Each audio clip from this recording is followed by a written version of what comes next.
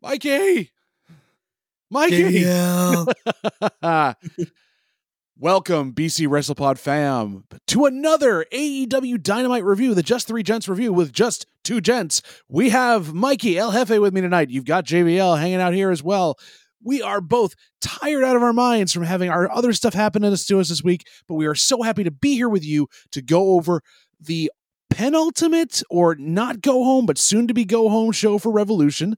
And we're having a good time with it. Before we get to everything else, so a little housekeeping. Of course, if you haven't already, start following us on all the socials at BC WrestlePod. We have a Twitch channel where we do our live presentations on there. Please check that out as well.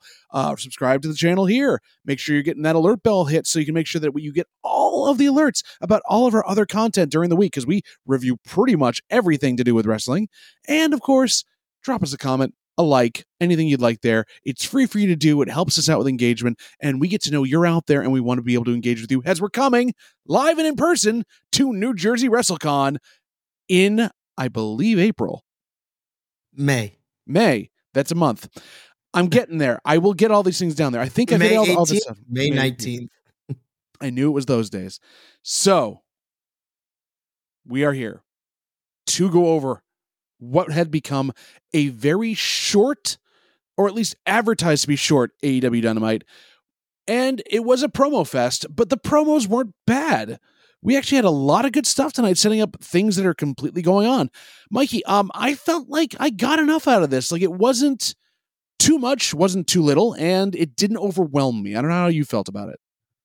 Nothing overstated. Well, okay, there's one thing that overstated its welcome, but we'll talk about that when we get to it.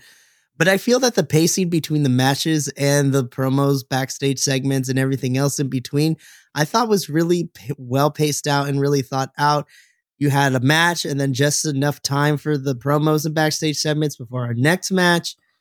So that's been that's one of my complaints that I've had with AEW is the inconsistency in how we're booking shows. But it felt really, really weird because by the time we got through like the first two matches, I was just like, we have an hour to go. What is going to happen now? And it took us on a ride for us to get there. I will say also the pacing and the continuity was very nice tonight. It actually drew some storylines out over the evening, but also set things up for next week. I'm looking forward to it. But let's get into the action just like we did on Dynamite. We jump right in. It's a grudge match. We've got BCC taking on FTR, the Blackpool Combat Club of Moxley and Claudio taking on FTR Bald and FTR Aggravated Assault. And speaking of that, this was basically an entire match of Aggravated Assault. These two did not pull anything. These punches, kicks, strikes were snug. And I'm talking like Japanese wrestling snug the entire time, to the point that Moxley finally did bleed.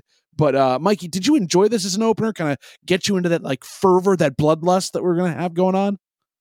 I said it last week because I wasn't sure how I felt about this match going into this week. I felt like it was going to be great, but I was like, how do we keep both teams protected? Because everyone involved, you can't have one lose or the other.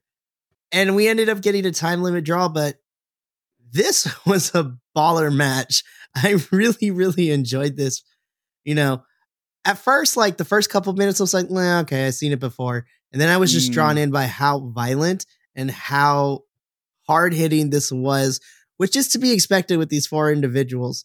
But I can feel the animosity coming on, the vitriol, the hate, if you will, between these two teams. And when we got to the time limit draw, I was just like, okay. I was like, normally I don't like time limit draws, especially since we've been using them a lot recently in AEW now. It's been pretty consistent yeah. But every time we've had a time limit draw, I'm like, no, that makes sense in the sense of the story we're telling. Exactly. And on this one also, it made sense for the amount of energy that had been expended in this, because not only was there kind of both teams healing it up at certain times and helping each other, Cash Wheeler like taunting Claudio with his own stuff going on. We did get our as happens in every BCC match, John Moxley on the chair ringside waiting to get beat up. But it was back and forth. It was energy to energy. And so you kind of had nowhere to go. Either there was going to be a surprise win of some sort, or they were just going to have to let this boil over to the next point. And that's what they gave us. This was so fantastic. And to even add to everything that happened. So we hit the time limit draw. And then they just continue to beat the bricks off each other for like a good 5-7 minutes afterwards. Right. It devolved into a fight, which then the entirety of the locker room cleared out, which they didn't do for the CMLL guys. But like this time there was actually like watching the Butcher try to, like amble his way down to the ring when he doesn't move that well to begin with. Always fun to see. And I love they were calling like, everybody like from the back. It's like, everyone from the front office as well. I didn't know that, Karen, the intern was there helping out in the front, or like, the coffee guy was going there. Commentary was on point for this as well. They were doing pretty well.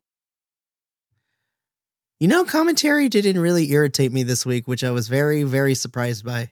I will disagree, except during the women's matches. Well, normally they irritate me more. They didn't really irritate me as much, but yeah, the women's matches I put in a separate category, and they're still awful.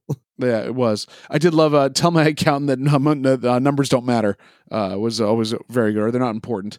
But this was the thing. Also, did you notice? I don't know what was up with Paul Turner tonight. For all the matches he was reffing, he was physical with everybody, like kicking the hands away from the FTR cheating on the abdominal stretch, getting up and pushing Claudio. Like he thought he was 10 feet tall, and then he did it again later on. Like, what was up with Paul Turner?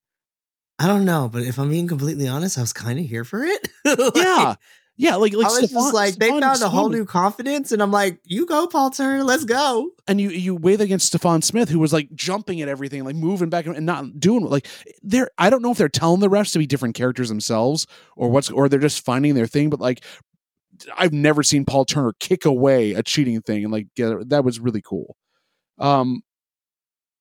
This is just it was really, really ridiculous. And Shivani saying members of the front office. So we get that falls in. I think honestly, I'm going to have to call it. This was my match of the night, just because of what they gave us for a 20-minute draw. There was no stop. There was no spot. It wasn't a spot fest either. There was an ebb and flow over, and they just went for everything they could get. So overall, it really just I'm trying to think of the word. It wanted me to continue to watch. It brought me into it. So that's always good. We went backstage then to have our first promo of the night with Orange Cassidy, and Renee kind of runs down all the stuff he's been doing for the last weeks, months, everything else, defending this title, including flying to Wembley to promote All In, then doing a Rev Pro show where he fought 7 other guys to win his title, and then coming back here to take Trent's place because everyone else in Best Friends has been either taken out or is just very injured because the Undisputed Kingdom is going roughshod. And I will say this, making Doc Samson look kind of like he doesn't know what he's doing is kind of tough, because like you don't want to make him look like I don't know really what medical thing is, but still. Yeah, I think that was the only gripe I had with this whole thing, because Renee literally laid everything out. I was like, nope, that tracks, Renee. I was like, thank you for keeping everybody updated, because it's always appreciative when we're told exactly this is the order of a timeline of events that we've gotten so far. Right. And then I'm staring, I was just like, I see Doc Samson ever so often. I was like, you are a very big dude. He's ginormous. And he looks like a bouncer, but to put it there where like he's cleared and he doesn't understand why he's cleared, but he just knows he is. That was what got me at the end. Like, I don't know why, but he is. It's like you should know why. The bare minimum requirements to be cleared. You're a doctor. Do your job. We move on from that backstage to another promo after a couple of video packages. FTR just saying that shouldn't have happened. We will take them on anywhere. We will fight BCC. We are going to take them on because we are. This is our yard. This is our landscape. They're not a tag team, and they're interrupted, and the fight continues because it just has to keep happening. We're totally getting this match at Revolution. Oh yes, it's got to be, and it's going to be like no time limit. Like I don't know if they're going to go hardcore or something like that, but they're going to add a stipulation to it where it's going to end up being like a tornado Texas death match. I guess, because I'm like, you have to have some sort of stipulation, and with FTR looking at the trilogy they had with the Briscoes, I'm like, what more can they do? I was just like, well, and then do you have like, if Danielson's going to be in the corner of BCC for that because he's got his own match later on, do you put Mark Briscoe in the corner of FTR?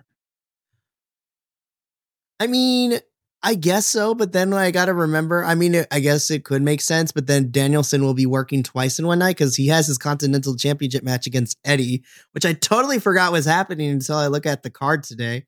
I was Right, like, exactly. they've both been doing they've been everywhere else except on AEW television. Exactly. But Well, I that mean, means we're the belt's being defended, which is great, except for the ROH one isn't.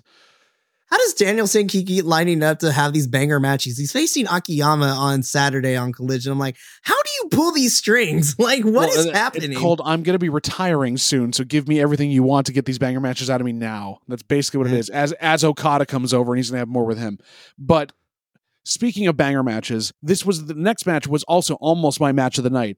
Orange Cassidy filling in for Trent Beretta to take on Mike Bennett. So now, and this was said, I think, on commentary, and is complete, or it was said in the review by Ollie Davis and Wrestle Talk. I have to give him credit for this.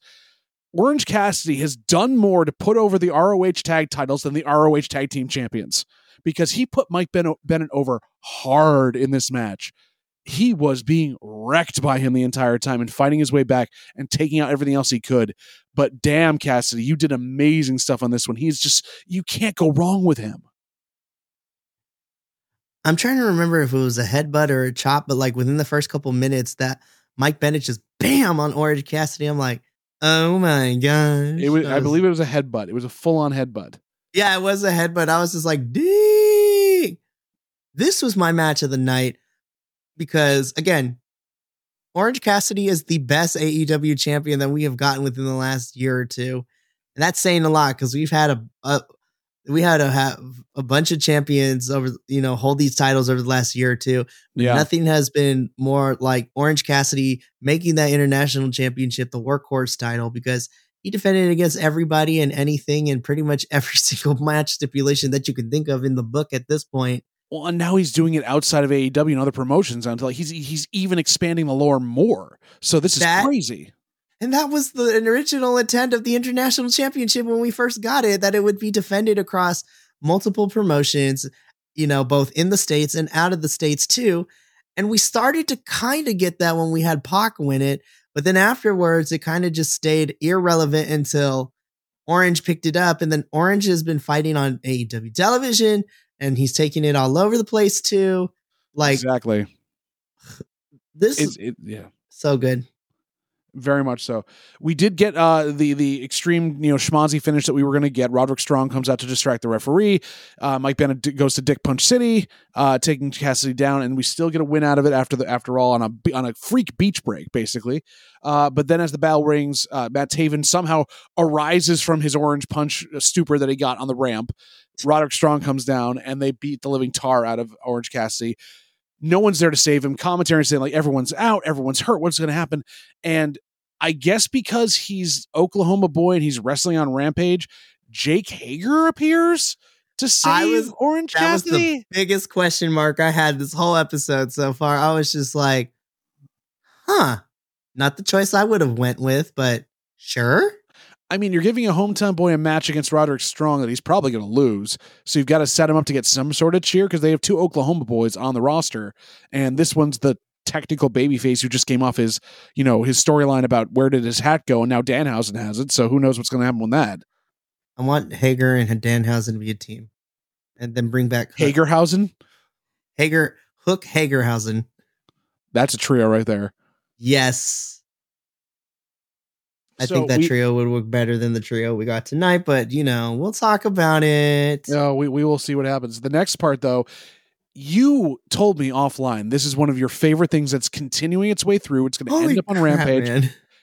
The soap opera part of wrestling's happening because Angelo Parker is out there talking to Renee, and she's like pumping him up because he's got his big date with Ruby tonight. He's going to finally take her out. It's going to be a lot of fun. And Ruby appears, and they're looking at each other lovingly. They're acting pretty well for wrestlers in that respect. It's a lot of fun. Yes, ma'am. I'm like, This has been the most campy, over-the-top storyline, Dawson's Creek-esque wrestling story on Rampage. And me and Adolfo have been very lucky to have... We've been having a really good time following this, and then the breakup of the Outcast, Harley Cameron wanting to commit manslaughter with a knife, and then hitting Saraya in the boobs with this wooden spoon. It has been ridiculous. Anna Jay got involved at one point, which was really fantastic. Can I ask something then? Mm-hmm. why were we given this part then? Because like it's on Dynamite. I'm not saying it shouldn't be on Dynamite, but we get them about to like consummate what's about to happen, and then although the fallout will be the next Rampage. And it's interrupted by someone we don't need on our screens, because the joke is this limo pulls up and Ruby asks if they're going there, and he says, no, we got a lift. Obviously, so we're renting a car, we're going that car thing. And who steps out? And they do the whole pan shot down to see who's stepping out. It's Ric Flair, who obviously cannot walk at all. Yikes. Shuffling his way around down there. And I'm like, why, sir? Why are you here? It's been so nice not to have you for the last month. Yeah, we've kind of discussed it at length why we're not the biggest Nature Boy fans, because of everything that he has had done in his career and all the things that continue to come out. It just never stops. So, but it interrupts the lovely like love storyline that's going on there. It seemed like a bad setup for a joke that didn't need to be there.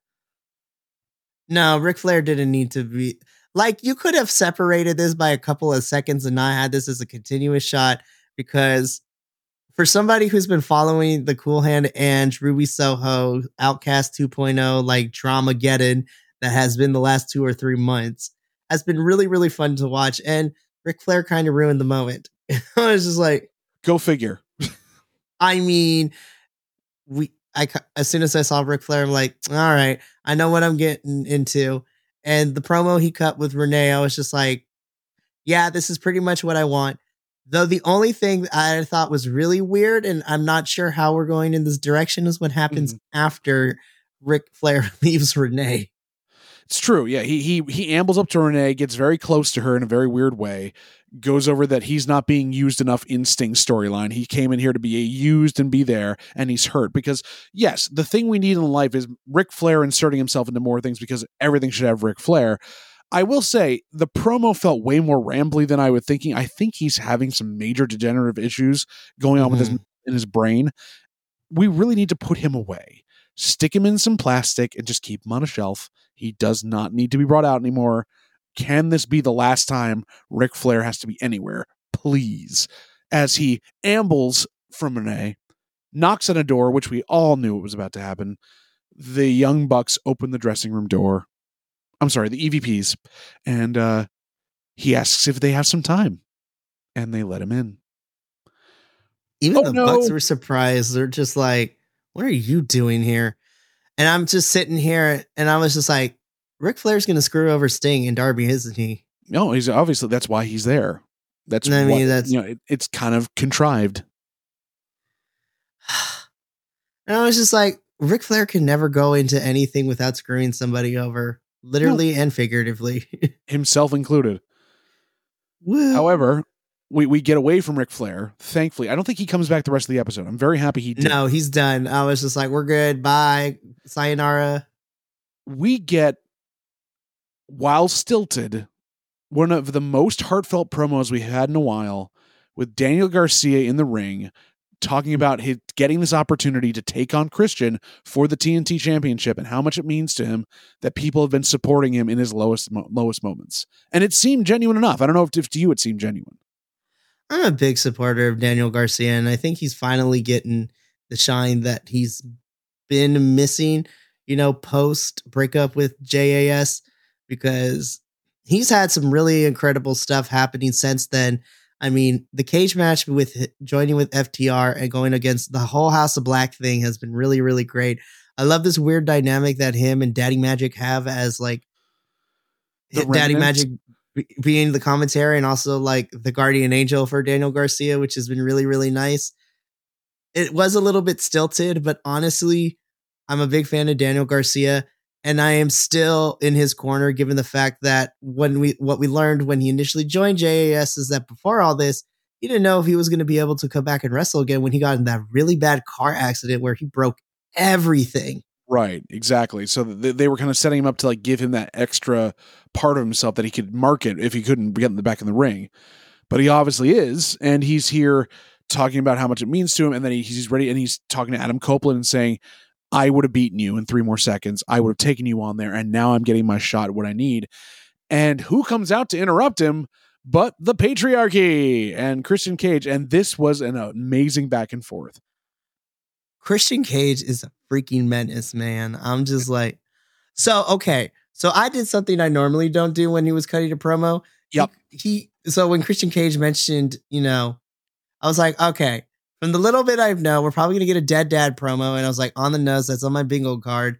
But then he's like, here's this address. I typed it in. Christian Cage is a menace because that is the address to the cemetery where where Daniel Garcia's father is buried. And I was just like, holy crap. I was wondering about that, Dan. I did right because I didn't check this, but I was like, did he just dox his mother? I'm like, I don't think they would do that to her, but still. I typed in the address. It is the address of the cemetery. I was just like, but Daniel Garcia's line though is just like, Christian Cage, why don't you come in here? And then you'll end up being like my father and I'll bury you next to him. And I was just like, yo, that was cold. That was cold. And then, of course, as the patriarchy does, he sends little Nick Wayne down to get his ass beat, which he did, and put in the Dragon Tamer. And as you said, out of nowhere, we had the Guardian Angel explode out of nowhere and be able to take out Killswitch. So that's what we needed to have happen there. I liked that they had two chairs. So it wasn't like, here's the chair, now we got to pass it back and forth. It was really well put together. They were still defending each other, and Christian is livid. I'm excited for this match at Revolution. I unfortunately think Daniel Garcia is not winning this title. Not yet, anyways. Yeah, I don't see him winning. I'm excited to have Daniel Garcia finally be on a pay-per-view match for a title, because it seems like Daniel Garcia has been missing from pay-per-views the last couple of rounds, which is a travesty in my opinion. Oh yeah, no, he's proven it. I'm super excited. This is probably some of Christian's best heel work, and just hit this point of his career, I've been enjoying his character. It hasn't gotten stale for me. He's finding ways to continue to be a dirtbag to everybody he goes up against. I love this. This whole segment was really, really great, and I'm super excited for this match. I love that we keep saying Christian is being like the best heel work of his career, and we say it every week. It just continues to get better, and that's a whole thing saying, because we've had this for over a year now of this dick Christian. Like it's crazy. So I want to see where this goes.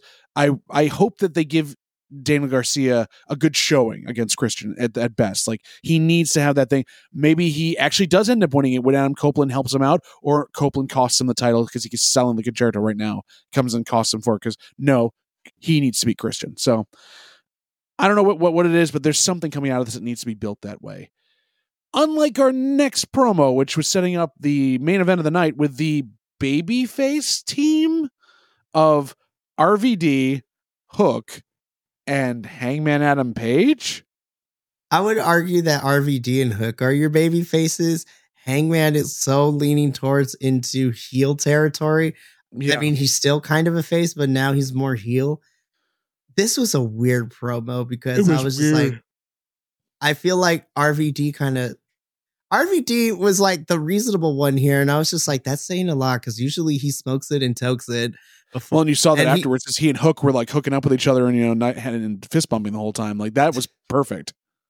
That was great. I was just like, Hangman Page is such the odd duckling out of this whole entire trio. It's ridiculous. Oh yeah. Yeah, this was a weird one. I was just like, I need everyone to take a step back. Like, what is happening? Well, they did take a step back. We were told, obviously, Hangman's like, you owe me, and we're doing this. He walks off, and we go into another really fun little bit here. So I'll set this up. Ostensibly, we had 2 women's matches tonight, which is, oh my God, Dynamite had 2 women's matches. But they were the same length as one women's match, and they went into each other. So Tony Khan gets a win on a technicality, but still doesn't support the women, even after the giant signing he just got there, which is basically confirming Mercedes Moné is coming in, because that writer they brought over from WWE is made for Mercedes. She's going to hopefully revamp the entire women's division. I was excited that we had both these things here. I liked what we got, but Tony, you're not giving it enough time. You're literally doing the bare minimum, and that's not enough. As we have Tony Storm take on local girl Sydney Winnell in a squash match. And this was basically just to put over that both of these women are using each other's finishers to end matches, basically, at this point. Yes. I agree with you. Even though we got two women's matches, both of them combined was the length of one women's match, which is still not a good thing and still not okay. My biggest critique I had in this match, and I know it's going to happen, but I was so afraid for Madison Rayne when Deonna looked like to spike her head in that finisher. I was like, Lord have mercy. So what Mikey's setting up here is we had Toni Storm to do the squash match. Deonna Purrazzo comes down as the match is ending, starts her match with Madison Rayne, which was very scary at that point. She cheated an STO that basically Madison spiked herself, went a little too hard down on it, and was definitely dazed. Yeah, right there. You had Doc Samson actually check in on her. But of course, since she was fine. Like Orange Cassidy, she was ready to go. Yeah, that really worried me. I will say there was a beautiful shot when we got the transition between Deonna and Toni's match. They were on the ramp and we had the very beautiful seamless split between black and white and Technicolor. Right down the center. It was really, really good. It was so good. Yes. And then after Deonna wins her match, the whole couple of minutes afterwards, the segment where we got the both women, and I'm like, this was great. Toni trying to tap out Deonna. Deonna's not trying to tap out, but she came very close a couple of times. Then they're against the ropes, staring at each other down the ring. And then Toni Starr's like, with the lipstick. I was just like, this is the best thing ever. It really is setting up quite a bit for both of them. They're really selling the animosity in this, and the fact that both Deonna was taking on again another person from her past was also a big thing at that point. I did like on the beatdown, Toni finally did the one thing I always wondered why they didn't do when someone puts on an ankle lock, which is sit down, lock it in, and do the knee bar on it, because then it actually hurts. This allows so much room to move, but she pinned her down, which was great. In the Deonna match to start off with, Taz mispronounces her name. Excalibur calls him out on it, and then he says, I just can't pronounce those Italian-sounding names. Aren't you Italian, you idiot? Listen here, you misogynistic piece of turd. Like, me or Taz? I can't give Taz. I mean, I've never given Taz any passes anyways, but I'm tired of people giving Taz passes. So it's like, no, it is not that hard to pronounce her name. It is Deonna. Now, if you want to say it the white person way, it is Deonna Purrazzo. But because I'm Latin, I always inflect on certain things. So I say Deonna Purrazzo. I was just like, don't be disrespectful to Deonna. Come on, man. Like, because obviously he can't pronounce Italian names, being Peter Scanerchia. Hook, I apologize. Like, we take a dump on your dad every single week, but he opens himself up to it. He's such oh my gosh, I can't. But I don't want to talk about Taz. I want to focus on Toni and Deonna. So, I've got to ask you something about this quickly. Actually, I remember when Toni's in the ring and they had let go of everything else. Did you hear them booing Deonna? The entire crowd is booing her and cheering for Toni, and she doesn't quite know what to do with it because she's trying to still walk that line of being the babyface of these two. Toni's not going to turn. She is what she is. They need to put Deonna as a heel. They need to make her heel it up because this isn't going to work without it. No, and I said this to you before, to you and Professor, when Deonna first made her debut in AEW after that first promo, which didn't go very, very well. No. And I gave a little bit of background information, and I still stand by what I said. I think Deonna works so much better as a heel because then she can lean more into her virtuosa persona, which is no nonsense. She has 5 different ways to make you tap, cry, submit, everything. And she's just going to break a couple arms if she was. She is what Shayna Baszler wishes she thinks she was, which is very sad because it's not Shayna's fault. No, it's Shayna's not. a badass. It's just that she don't get booked well. Deonna is what it looks like when you want to be Shayna Baszler, but you have a somewhat competent person to book you for your style of wrestling. The problem is, though, that her character as a heel is very similar to Serena Deeb. And so then if you're running that part of it, now you have 2 technical wizards who don't really speak very well sometimes and need to be heels because they can't figure out how to make that into like an anti-hero babyface tweener type of role. I think this was them trying to say, like, you got to figure this out, Deanna, because we can't have two people like that on our roster because they can't figure out their women's division to be able to book them. Although those two in a match technically would be amazing. I just don't know what they would do with that. Gosh, I want that match at some point, and this is what I stated when we first initially got point that it was going to be Tony and Deanna for the title. My biggest worry is because as much as I've been enjoying this build, it still hurts to know that the inevitability of all this is Deanna's going to put up a really fantastic fight. Both women are going to go out there and do great.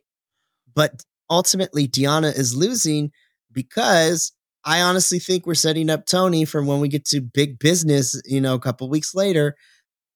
The same. I would not be shocked if we get the same story where we get a big women's signing and Tony's next opponent is Mercedes. Oh, easily.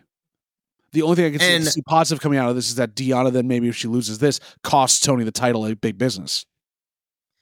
Which would be fantastic because let's be real. If I'm not saying that I would hate Tony beating Mercedes, but it's Mercedes. You can't have her lose out the get-go.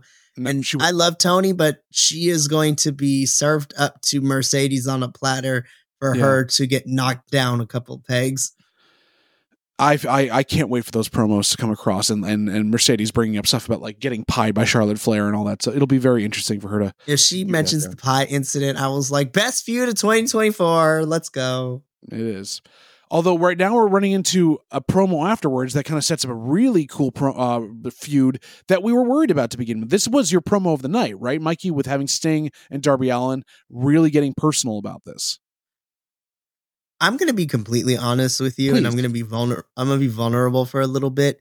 As soon as this promo ended, I had to pause my television and I had to sit with what I just heard for a couple of minutes. And nothing was scathing. Nobody was yelling. It was very subdued in the delivery from both Darby and Sting. But man, I had to sit and reflect with this one. I was just like, the pain in Sting's voice is still there. You can tell he's still grieving, the passing of his father. Yeah. And coming to the realization that he kind of lets the real person come out a little bit because he makes the realization that, he's not immortal. And,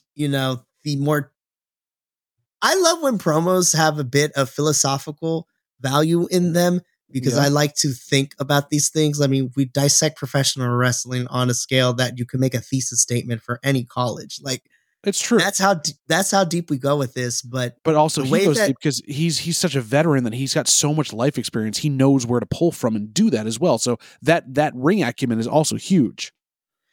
And for me personally, and I'm going to say this and get a bit of backlash, I don't have such an affinity towards Sting because I didn't grow up with Sting in the heyday of his career. I came way later. In fact, I wasn't even a thought when Sting was at his quote unquote peak during his younger years. But I've always respected the hell out of Sting. But after this promo and sitting there and reflecting it, I might actually shed a couple of tears when that match is over and knowing that Sting is going to be retiring because, again, there's such a philosophicalness to his delivery and the fact that he realized at the end of the day, no matter what iteration of Sting he channels, at the end of the day, he takes off the makeup and he is a mortal being like the rest of us. He's Steve he even stated his time is finite, but because his time is finite, he realizes that he has to make every opportunity matter. And come Revolution, the Bucks are in for a fight. And I cannot wait for Sting to dig deep and for Darby to go balls to the wall, both of them to go up against them. I want this match to be nuts. I want this to be crazy. And obviously, I still want Sting to be safe during this match, but I want Sting to give me everything he has left in that tank because this is the final battle for him. I think I want him to go. I want him to go out swinging. Yeah, he's guaranteed that with what he said there. I will say that in the back of my mind when he mentioned his father had passed, I'm like, oh no, is there a wild Christian Cage around? Are we going to have another thing pop up there? But luckily it didn't happen. That's always good to have and not do that because we moved on to the other Oklahoma boy on the card here who decided to open his mouth and go back straight to 1980 and just get all of it out. Like this was therapy for Wardlow. Wardlow comes out and buries the roster. But low key, I was kind of here for it. We've been saying the same thing since who knows how long, for the last year and a half, 2 years, that we've witnessed, this trajectory of Wardlow.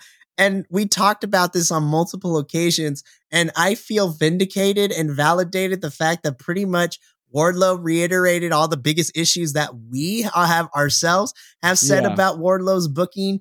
Specifically for me, because I was a big Wardlow fan. And then when he went off of television due to injury the first time around, and then since coming back, he has not been utilized properly. And Wardlow was me in this moment because he spoke to all the criticisms that I had leading up to this point too, in terms of Wardlow's booking. They strapped the rocket to him, but they strapped it in reverse. He buried himself. He went straight down into the ground. And I love the fact that he called everything out too. It's just like, yep, the multiverse of MJF madness was a thing that we all survived. The Punk one was the thing we survived with that too. Samoa Joe. I forgot that he tapped out Samoa Joe. I had honestly forgotten. I was just like, oh crud, I forgot you did. I love the point in his promo. He's just like, I should be the champion. I should be a bigger star than I am now. And I'm like, well, you're kind of not wrong. And this is a perfect example of some of the best promos that we end up gravitating towards always have a hint to truth of them. And boy, howdy, did Wardlow have check all the boxes, and he showed all the receipts, as the kids say, because he's like, I should be a megastar, but the powers of that be did not let me do it because they wanted to push other people. They failed him, is what he said. He basically said they failed him. I gotta ask though, did this not sound like a Psycho Sid or a Sid Justice promo from the 90s? Oh, abso-freaking-lutely. Absolutely, dude. I was like, oh, great. Here we go. There's going to be a flub. Oh, I'll do that again. No, we're live, Wardlow. We're live. So, you know what? I have to give Wardlow credit. Normally, I don't necessarily like the way that he delivers his promos from time to time, but I like this passionate, and it was very articulate too. Surprisingly so. But he got his point across. Tony Schiavone was kicked out of the ring. He made his point. We'll see if AEW does anything with that whatsoever. Apparently, he's going to be participating in a big meat match at Revolution. I don't know what that is, and I'm kind of terrified. Meat Madness. We know at least two of the participants in that right now, because we'll get to that in a second. Because we first go backstage to check in with the Bang Bang Scissor Gang, and there's dissension brewing, and Jay White's stirring the pot, as he should. But next week, or as it's on Rampage, I believe, we're getting Colton, Billy, and Jay White Gunn defending some titles as the Bang Bang Scissor Gang. And I'm kind of waiting to see how they're going to work this into the mole within, or just like how they're going to split the teams apart and what's going to happen. I think we can both agree that the formation of the Bang Bang Scissor Gang is the long con to figure out, okay, eventually we're going to get a trios match between these two teams, which I'm here for, to be perfectly honest. Needs to happen, yeah. I mean, look, I'm not going to complain as long as we get either one of those two trios, like the 6-man or the trios titles, defended on television, because they've been thrown to the wayside, and it makes me very sad because the Acclaimed is so over with the fans and we're not utilizing them right now. Bullet Club Gold is a gem on Collision, and they're this Ring of Honor 6-man tags, and we haven't seen them defend those things in a hot minute. And we don't know what we're doing with these individuals, but I am here for the Bang Bang Scissor Gang, and the eventual Jay White's like, look, we know what this is. Let's just fight it out. It'll happen, and it will happen in spectacular fashion. I think probably Revolution. There'll be something set up there for us so we can actually see something happen. Probably. But then we got the update that, yes, Meat Madness is happening. Wardlow's going to be in this Meat Madness match. Tony Khan has announced what it is. We transitioned directly from that announcement on commentary to Don Callis backstage, basically trying to resell again. Yes, Ospreay and Takeshita are going to fight each other. Yes, they're on the same team, and they're not going to have animosity afterwards. And he puts him over there, and he whacks Hobbs in the chest, and Hobbs starts flexing. And it's like, oh yeah, and this man's in the Meat Madness match. And I'm like, oh, we are just literally going to put every monster who doesn't have anything to do into a match. I'm assuming Miro's going to be in this damn thing. I'm assuming we're going to probably put Satnam Singh in this darn thing. There's going to be a lot of big, beefy guys in the ring taking on each other. Honestly, I would have just been happy with Wardlow and Powerhouse Hobbs. Like, Give me a triple threat with those two and Miro, and then I will be satisfied. Well, we're going to try to get as satisfied as we can because we're going to have to eat up, as Wardlow is starving, we're going to have to eat up the big meaty man meat happening soon. What a name to call this thing to. Meat Madness. Well, it's March Madness. It makes sense. But I guess. Speaking of madness, we had our 3-on-3 match, our main event come up next. The babyface team of RVD, Hook, and Hangman Adam Page taking on, yeah, I know, Samoa Joe, Swerve, and Brian Cage. This pairing, this grouping, I was confused. I don't know about you. Okay, so let's break this down, right? So I understand Swerve and Cage because Mogul Embassy, they're a faction. I totally get that. I'm here on board with it. Right. I kind of understand why Joe was on there, but also not really too. I was like, fine. But then the moment that we got at the end, where all of them looked at each other, that was the reason. That was the reason. I was like, okay, that team made a lot of sense in my head by the end of this. Right. I'm still trying to figure out why we gave Hangman, RVD and Hook in all of this. I was just like, Hook and RVD haven't had any past interaction with Hangman Page over the last couple of weeks. If anything. Yes, they have. RVD was the person that Hangman chose to take on Swerve. Remember, in the hardcore match, that was the dealer's choice. Oh, that's fair, I guess. And then he also came out to save Hook when Joe was beating him up after his match. So he's had an interaction with both of them, just not to the point where we think this is like a team that would be put together, basically.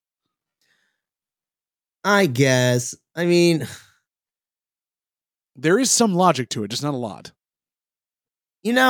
I can throw logic out the window, and that's not necessarily what bothered me about this match. Mm-hmm. I feel this match was very clunky. Yes. And I felt like it went on way too long too. I thought we could have cut it like a couple minutes and we'd been fine. And now obviously we got confirmation now because I was worried because I thought Hangman broke an ankle at one point or during this separated match. his shoulder or something. Yeah. I'm like, geez Louise. I was like, we're literally a week away from Revolution, so we cannot get people hurt right now. Oh, but we can. We can. But this match was very, very clunky. I didn't hate the people that were in this match, but I was just like, nothing really clicked for me. And, I give RVD a little bit of grace because he is older, so he's got to move at a little bit slower pace. But I was disappointed with the people we regularly see on television. Like, I was disappointed with Hangman. I was disappointed with Hook. I was even kind of disappointed with Swerve, and that's saying a lot because I love Swerve. Brian Cage was the best part for me in this whole entire match. He and RVD had a great back and forth a couple times. And there was a lot of fun to see. Nana was also hysterical at the outside, like, just yelling stuff all over the place. But I feel like, the big thing everyone's going to come away from this from is that the muscle bustle reversal where Hangman Page comes out and then automatically grabs his arm, and you think, and it was said like a separated shoulder, something was wrong, and you could see he was in actual pain. They were trying to cut away from him. I think that ending sequence with RVD was probably supposed to last longer, but they had to cut it, stretch it out and just like have him do it earlier, and that kind of threw stuff off as well because the ending was a bit of a clunky mess for everything on there.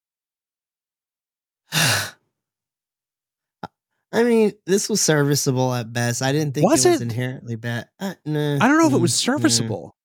It was a spot fest. There were some fun moments, but serviceable, it was a spectacle for the end of the night, but it didn't seem like it needed to be there.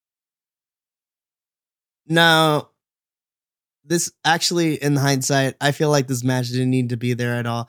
I know you wanted to try to continue to build towards the triple threat, but we could have gotten like another stare down promo thing. Yeah, you didn't need anything else. It's got the heat it needs. There's so many other things they could have done to set up other matches for Revolution. Yeah, it's kind of a downer. It was what it was. And especially having Swerve in it being a downer is very sad. Mikey, we got through this entire night. We watched the whole thing, and it was really kind of about 4 or 5 matches, not that much to do. It was a very light card. I want to know, what's your empanada scale on this one? What are you rating this? Because it wasn't terrible. Was it good? I'm going to give this like a solid... Yeah, I'll give it like a solid 6.97. Ooh. Just like Again, slightly below 7. Slightly below 7. I think, again, nothing was inherently wrong. Even though I didn't like the main event, there could have been a lot of things worse with it than what we nitpicked at it. But I feel that every time AEW listens to the fans to try to fix what the biggest complaints have been, we always end up creating new problems. Well, so you gotta while be we are, consistent. while we're getting story builds for these pay-per-view matches, everything else is kind of being thrown to the wayside. Like, booking has been really weird. I don't know what's going on with the talent situation.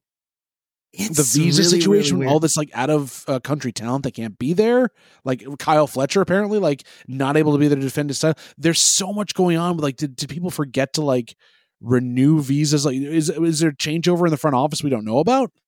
And then there's that, and then you have beef with companies because Penta and Phoenix couldn't be there when the CML people were there because, they are AAA, and AAA has bad blood with CMLL, which is crazy still to this day and age. Yeah. I don't know what's happening. It's really weird. Also, as a side note, me and Adolfo are trying to figure out how we're going to watch the CMLL versus Blackpool Combat Club match that's happening in the spring. I have no idea. That might be a find it on a weird YouTube channel 2 days later, but who knows? That's very fair. We may or may not have to purchase the subscription to CMLL's YouTube channel, which I've been willing to show for, but we'll talk about that later. But yeah, I feel like this was like a 6.9 to 7 Dynamite.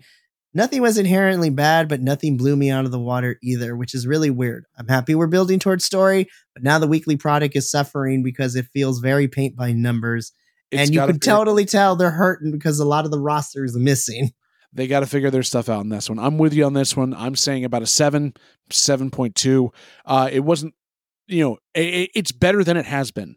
I enjoyed it, but we talked about like the women's segment that still is what it was, and the things we've nitpicked. It just wasn't good enough to get up to where Ring of Honor's been the last couple of weeks. Like, it's just not good enough. So watch it at your own setup there. If you want to see your favorite wrestlers on there, go get some storylines that'll help you out. But let's hope that the go-home show for Revolution, because they've been building so much to all of these matches, gets us something else, including setting up more people in this Meat Madness match, because we got to have it happen. Mikey, thank you so much for joining me this evening and going over AEW as tired, as sick, as everything else we are. Thank you for joining us as well. We always enjoy sharing this with you because we get to say what we think is happening. We give you our opinion, but we always like to have that discussion because this is definitely something we enjoy, and we know you do too. But remember, as always, for Mikey, for myself, for the absent professor who is making the monies, you're Biconic. We are all together Biconic. And we'll see you in the next video.